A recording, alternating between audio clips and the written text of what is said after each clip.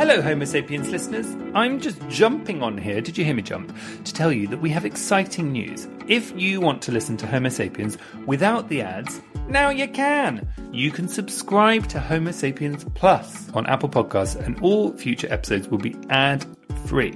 How do you sign up? Well, go inside your Apple Podcasts app, go to our Homo sapiens homepage, and the option to subscribe to Homo sapiens Plus for £1.49 a month is there. There's also BT Dubs, a 7-day free trial available, so you can try before you buy, which is my favourite. I like to do that in the supermarket whenever they've got a little snack being handed out. Anyway, I digress.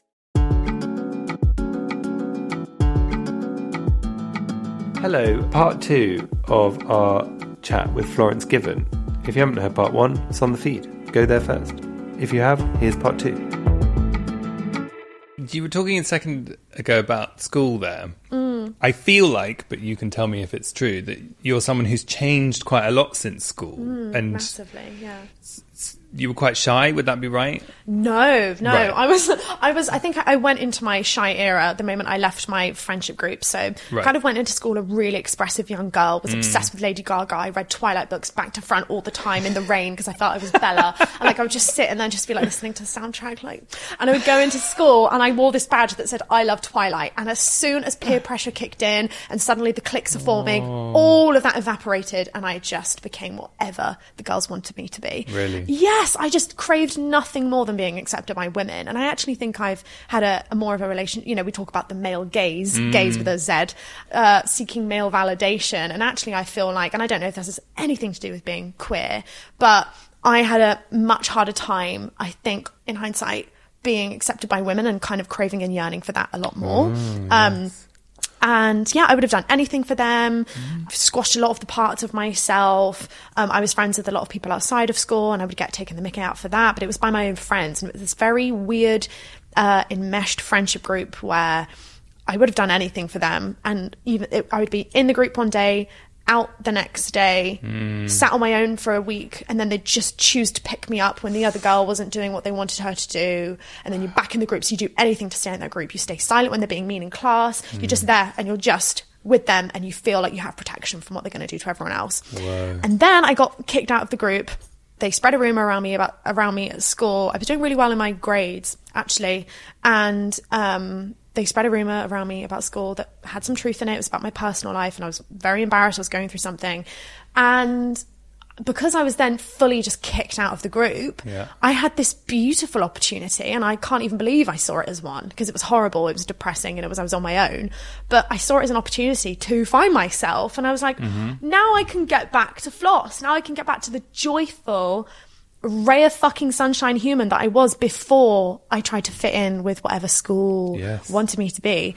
So then that's when I went into my I used to meditate. I was 14 and I went to W.H. Smith to pick up a book on mindfulness and meditation because I'd Googled, why do I have heart palpitations? Turned out I had anxiety from going to school and seeing the girls. So I developed all of these techniques to protect myself from them and their energy. I could feel it, and I would imagine myself being in this impenetrable bubble where their energy couldn't get in.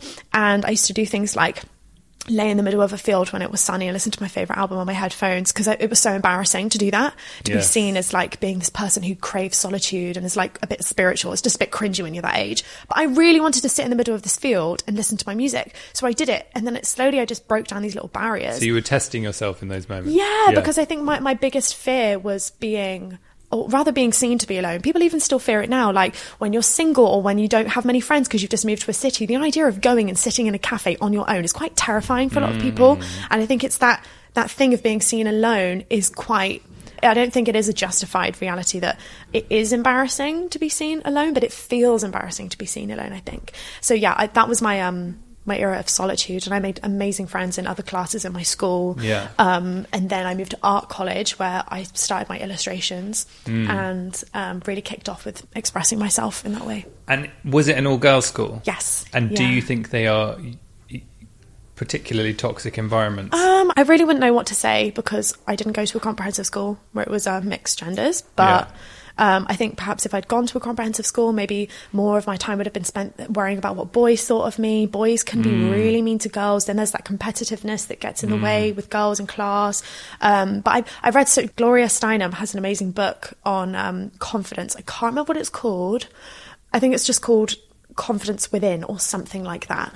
And she's done so many surveys on how young girls in school don't put their hands up because they don't want people to look at them. Right. So it's like, it's this awareness of our beauty from such a young age that like we don't want to draw attention to our new pimples that are growing, or to our face. We don't want the boys to look at us, or we've not got the latest clothes. And I think that's across all genders, to be honest. But she did a survey on women. But yeah, it's this like, we don't want to put ourselves forward because of the boys. So I feel like also being in an environment with all girls, there was no kind of cap on my, I felt perhaps less pressure to adhere to gender roles in school. So we were loud girls in my school, like loud. And there was no like, oh, we need to be quiet and shy for the boys or anything like that. We were loud girls. Yeah, I suppose that has its own unique thing, doesn't it, that you're not kind of trying to be.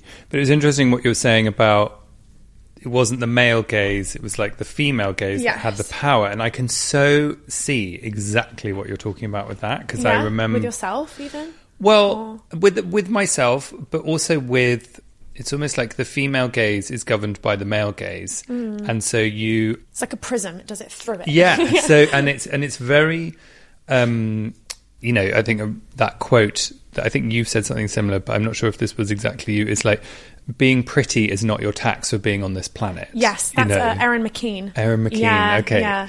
And there's a certain age where girls, let's talk about girls for a sec, but then we can bring in other people. Like, it is understood that that's how you have to behave, that you have to be a certain way in order to be, and and it's very powerful of girls over other girls controlling how they behave, but that is all feeding into the idea of the male gaze. And I'm sort of, you know, I understand it's more nuanced now. And then I think there is a male version of that as well, which I experienced because I went to an all-boys school, but I'd been to mixed schools as well. So it's kind of a bit of both. And I was always really happy. Were you in a boys' school for longer? Or longer, yeah. Yeah. I went to a mixed school, then a boys' school, then a mixed school, then a boys' school. But that was a much bigger chunk. That was like 9 till the end of school. Okay. But I was very, very happy at the mixed schools because I was young queer boy, like, so I just hung out with the girls and we had a lovely time, and they were actually my oasis. Like, break time, I'd see them and I'd run to them and we'd skip. It was great.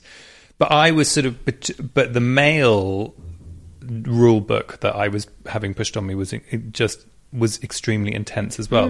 But I had some escape. I could be a bit of both, and actually I kind of wafted between the two. Okay. And and that was at the mixed school, you preferred that? Loved it. And I actually think as well, like, the all-boys school was a private school, and I think they are schools that deliver, whatever they say, they deliver a very narrow idea of what you're supposed to be. It was very controlling in its own way, and I found that in the mixed school there was a lot more room for people who were neither, or who wafted between the two. Yeah. Well, again, it's like that binary system that we were talking about at the beginning. It's like there's no room for anything that's in between or fluid. Yes. And so, yeah, that was my experience, and I thought it was, I didn't enjoy the rest of it. And I think I remember very clearly having an experience like you, of like, I arrived at school as one thing, really happy, and then I spent the next 10 years trying to get back to that person who walked in that door, because I listened, and because I was nice, to be honest. Like, nice people listen and therefore get a bit more messed up, I think, you know, because you're like, oh, I kind of want to fit in, and, you know.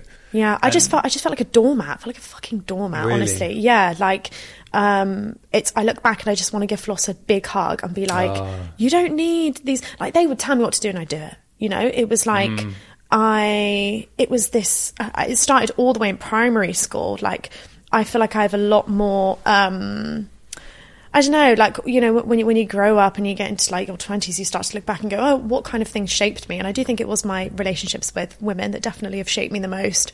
Like, most of my attachments were formed with female friendships in my early childhood and stuff. And I don't really know. I think it's probably, I mean, maybe I'm just assuming it's common because it's my experience, but I think a lot of women have experienced quite intense, fraught female friendships because of the intimacy that we have with each other also. And I don't know if maybe that's just queer women. I don't know, get super attached to girls and we don't know what that feeling is. I also never had any example of queer love or what that even looked like. And no one really talks about the confusing nature of friendships with women when you are queer, because also queer and feminine, because no one really saw me as queer, which made me not see myself as queer, which took me longer to come out as queer.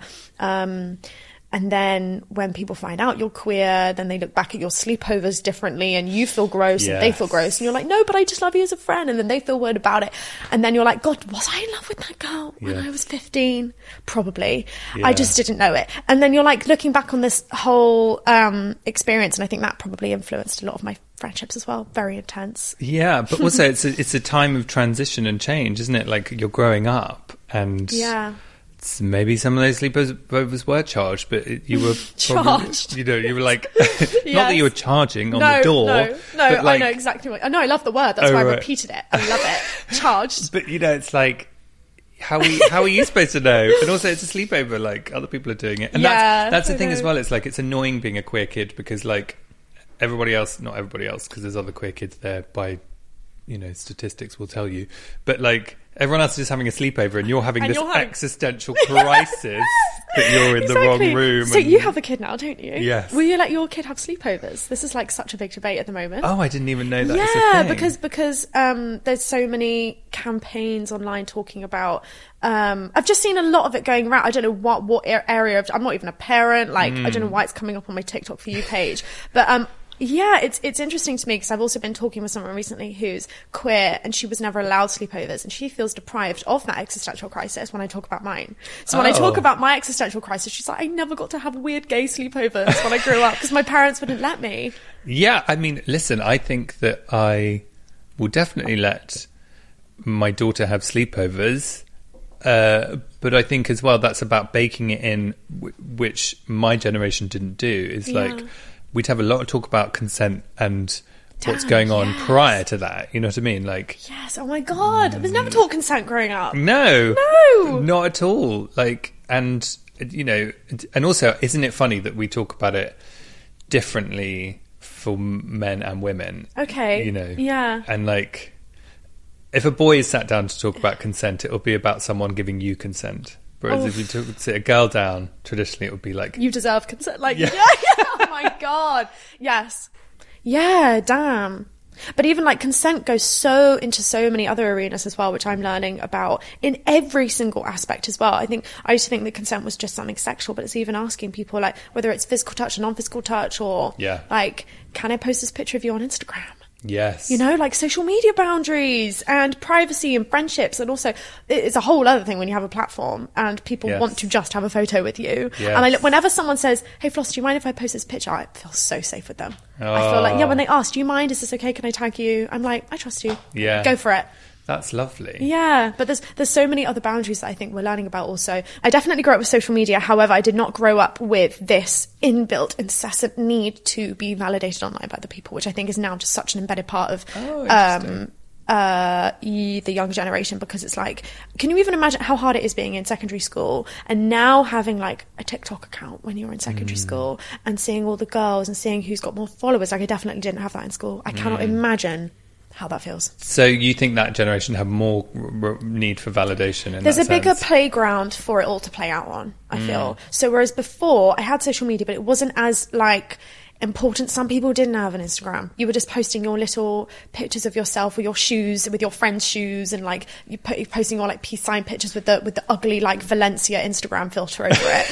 And now it's like Facetune, TikTok dances, all of this stuff where it's almost like this rat race of popularity. Yes. And I cannot imagine, like high school is a popularity contest anyway. Yeah. And then with it being on with literal numbers, being able to see your numbers and then being able to see what boy likes this and what girl likes this. And it's like, it's given us the best breeding ground for our insecurities to just fester on. Yeah. Like if you want to know what your partner's into, you can go on what they're liking and who they're following, and you can just find out information that you just really shouldn't know. Yeah. You know, send you in this big spiral. So on TikTok, because I'm not on it, can you see what people have liked and stuff? You can if people make them private, but I'm talking more about like Instagram and whatever. But yeah, with TikTok, I think I also saw this thing recently on TikTok where someone was saying we're not meant to see this many beautiful people in our lifetime. Like we're not meant to see this many, you know. And this guy was like, back in the day, you know, there'd be like 1 10 out of 10 in your village, and you'd all be a bit like, wow, you'd be lucky, you know. And now we're seeing beautiful people all the time in different circumstances with different privilege levels who maybe aren't showing that they had this different upbringing, and then you're like, why am I not doing this at X, Y, and Z age? And then it's all of this comparison that we're seeing because we're seeing the best of the best. And also it's like all these people that do post on social media are people who are maybe extroverted, got this extreme confidence, and we're seeing this kind of like very narrow portion of society like comparing ourselves to it. Not to mention it's also everybody's highlight reel. But social media has absolutely, you know, I'm complaining about it a lot right now, but it's changed my life. I wouldn't have a career without it. I wouldn't have 2 massive published books without it. To have a platform, to have an audience that read my work, it's fucking insane, and it's changed my life. And it can also just be so awful to mental health.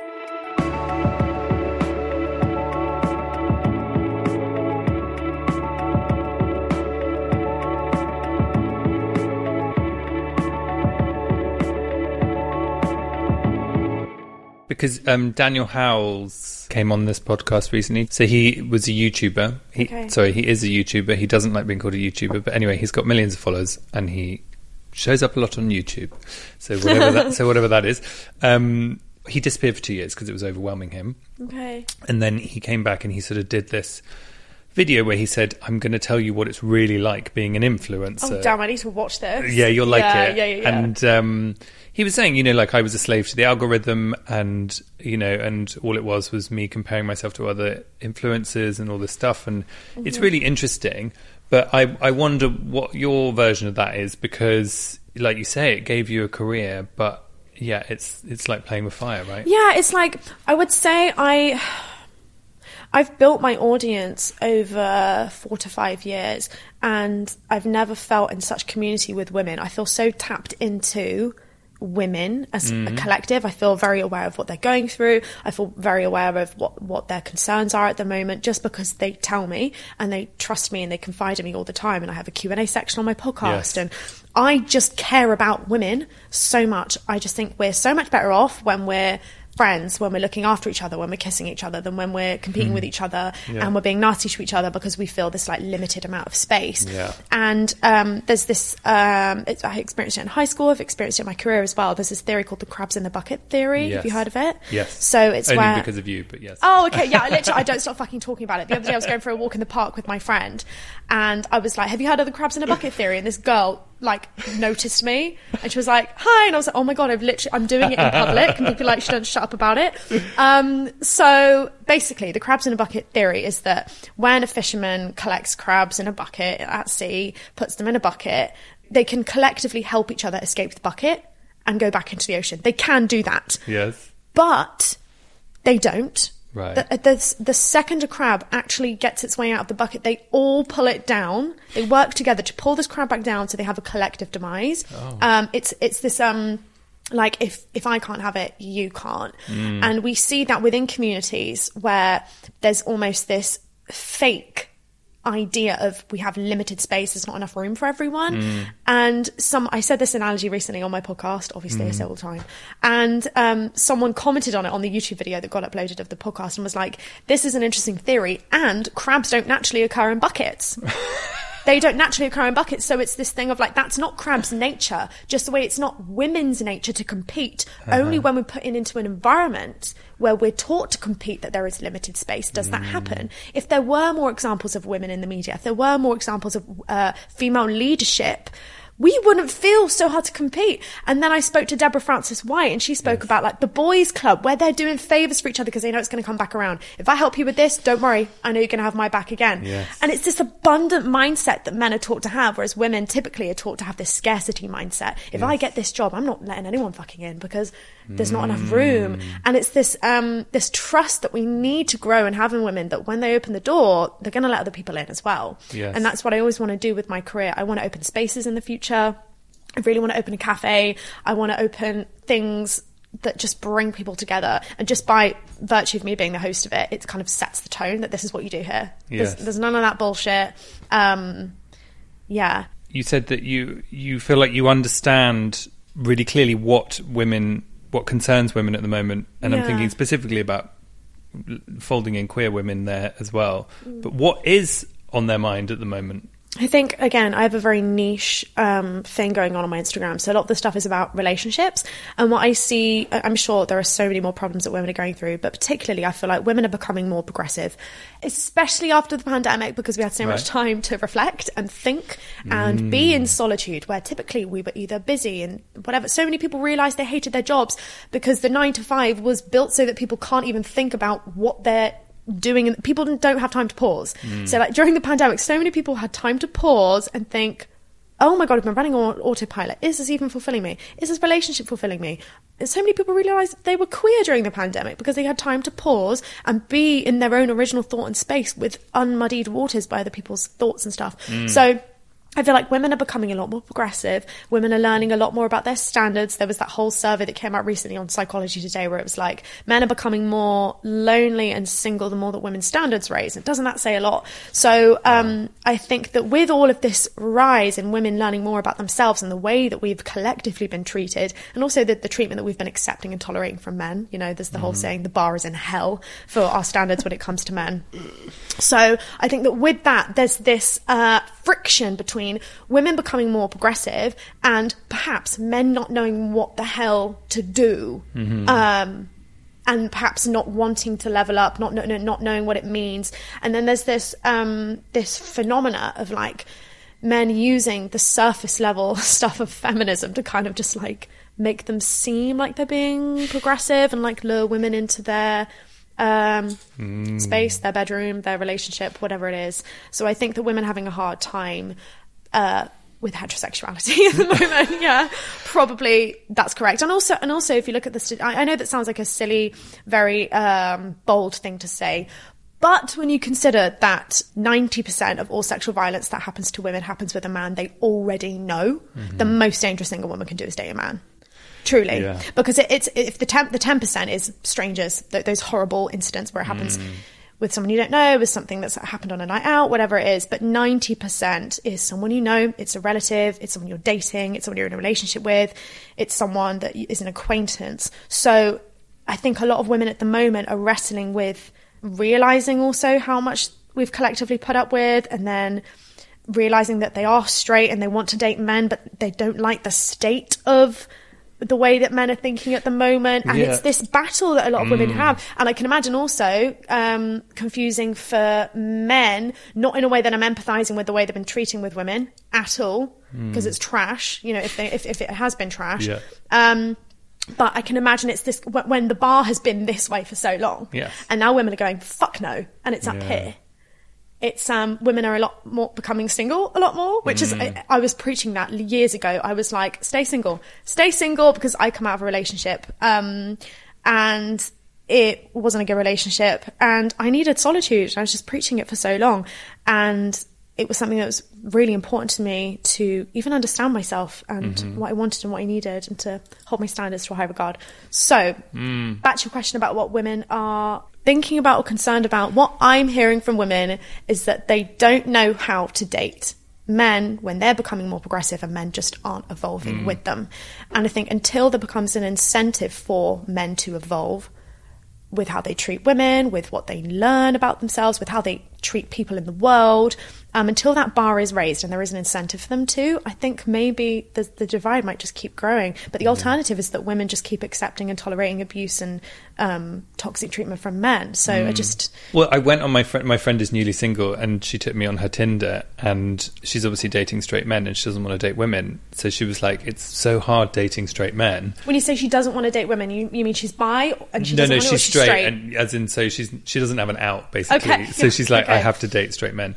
And we went through her Tinder and maybe one of the others, but it is tricky, you know, like I didn't think it looked that different from when I was on the apps 10, 12 years ago. Do you mean in terms of like what the men are saying? Yeah, what the men are saying. Like there's still a lot of men holding fish, and you know, like that kind of really bro-adjacent language. Okay, like, yeah. What? I wouldn't even know. I have no idea. But I think I recently interviewed this woman called Iona David on my podcast. Yeah. And she has an Instagram account called Beam Me Up Soft Boy. Oh, I was going to ask you about that. And it's all about soft boys and all the ways that men are using this emotional language, like talking about like self-love and talking about spiritual things and talking about just all of this stuff that women really connect with. And, you know, basically women end up just banking up enough quotable material to go back to their friends and go, oh my God, he's so emotionally intelligent. He said this, he said this, he said this. And then you kind of do the check boxes in your mind of like, wow, this guy's so emotionally self-aware. And then he ghosts you after you have sex with him. Yes. And it's like, oh, what's that all? And then women just start to not trust their intuition. It's fucking sad. And it's something I hate to see, because it doesn't matter how intelligent you are, how book smart you are. If someone's playing with your emotions and they do it, it's not your fault. People are just getting a lot better at doing it, I feel, with this this language. And also a lot of men using femininity to kind of like lure and trap women. I have this joke where I say I never trust a man who wears a pearl necklace. Like, it's this thing that all the boys... that's Harry Styles. So he started doing it, and then all the boys that were like, so this is what the girls like, started wearing... It's a joke, like, I don't actually mean it, but every single time a friend, like, has been fucked over by a boy, he's always wearing a pearl necklace! Or a little dangly earring, you know? He's like, that's what Beam Me Up Soft Boy sort of enlightens you to, is like the manipulation... Using sensitive as a smoke screen in order to manipulate and coercively control in a subtle manner. And it's really quite something.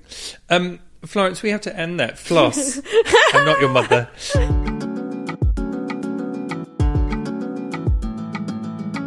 Well, that's lifted my soul. What a wonderful, wonderful person Floss is. Now then.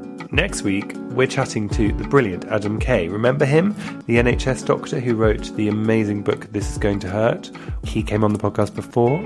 Deeply funny, deeply moving. He's got a new book. That's next week. Can't wait for that. Get in touch. Stay connected on Instagram at Homo Sapiens, Facebook at Homo Sapiens Podcast. Email your comments, questions, and agony uncles to hello@homosapienspodcast.com. Don't delay. Send today. That's what I would say.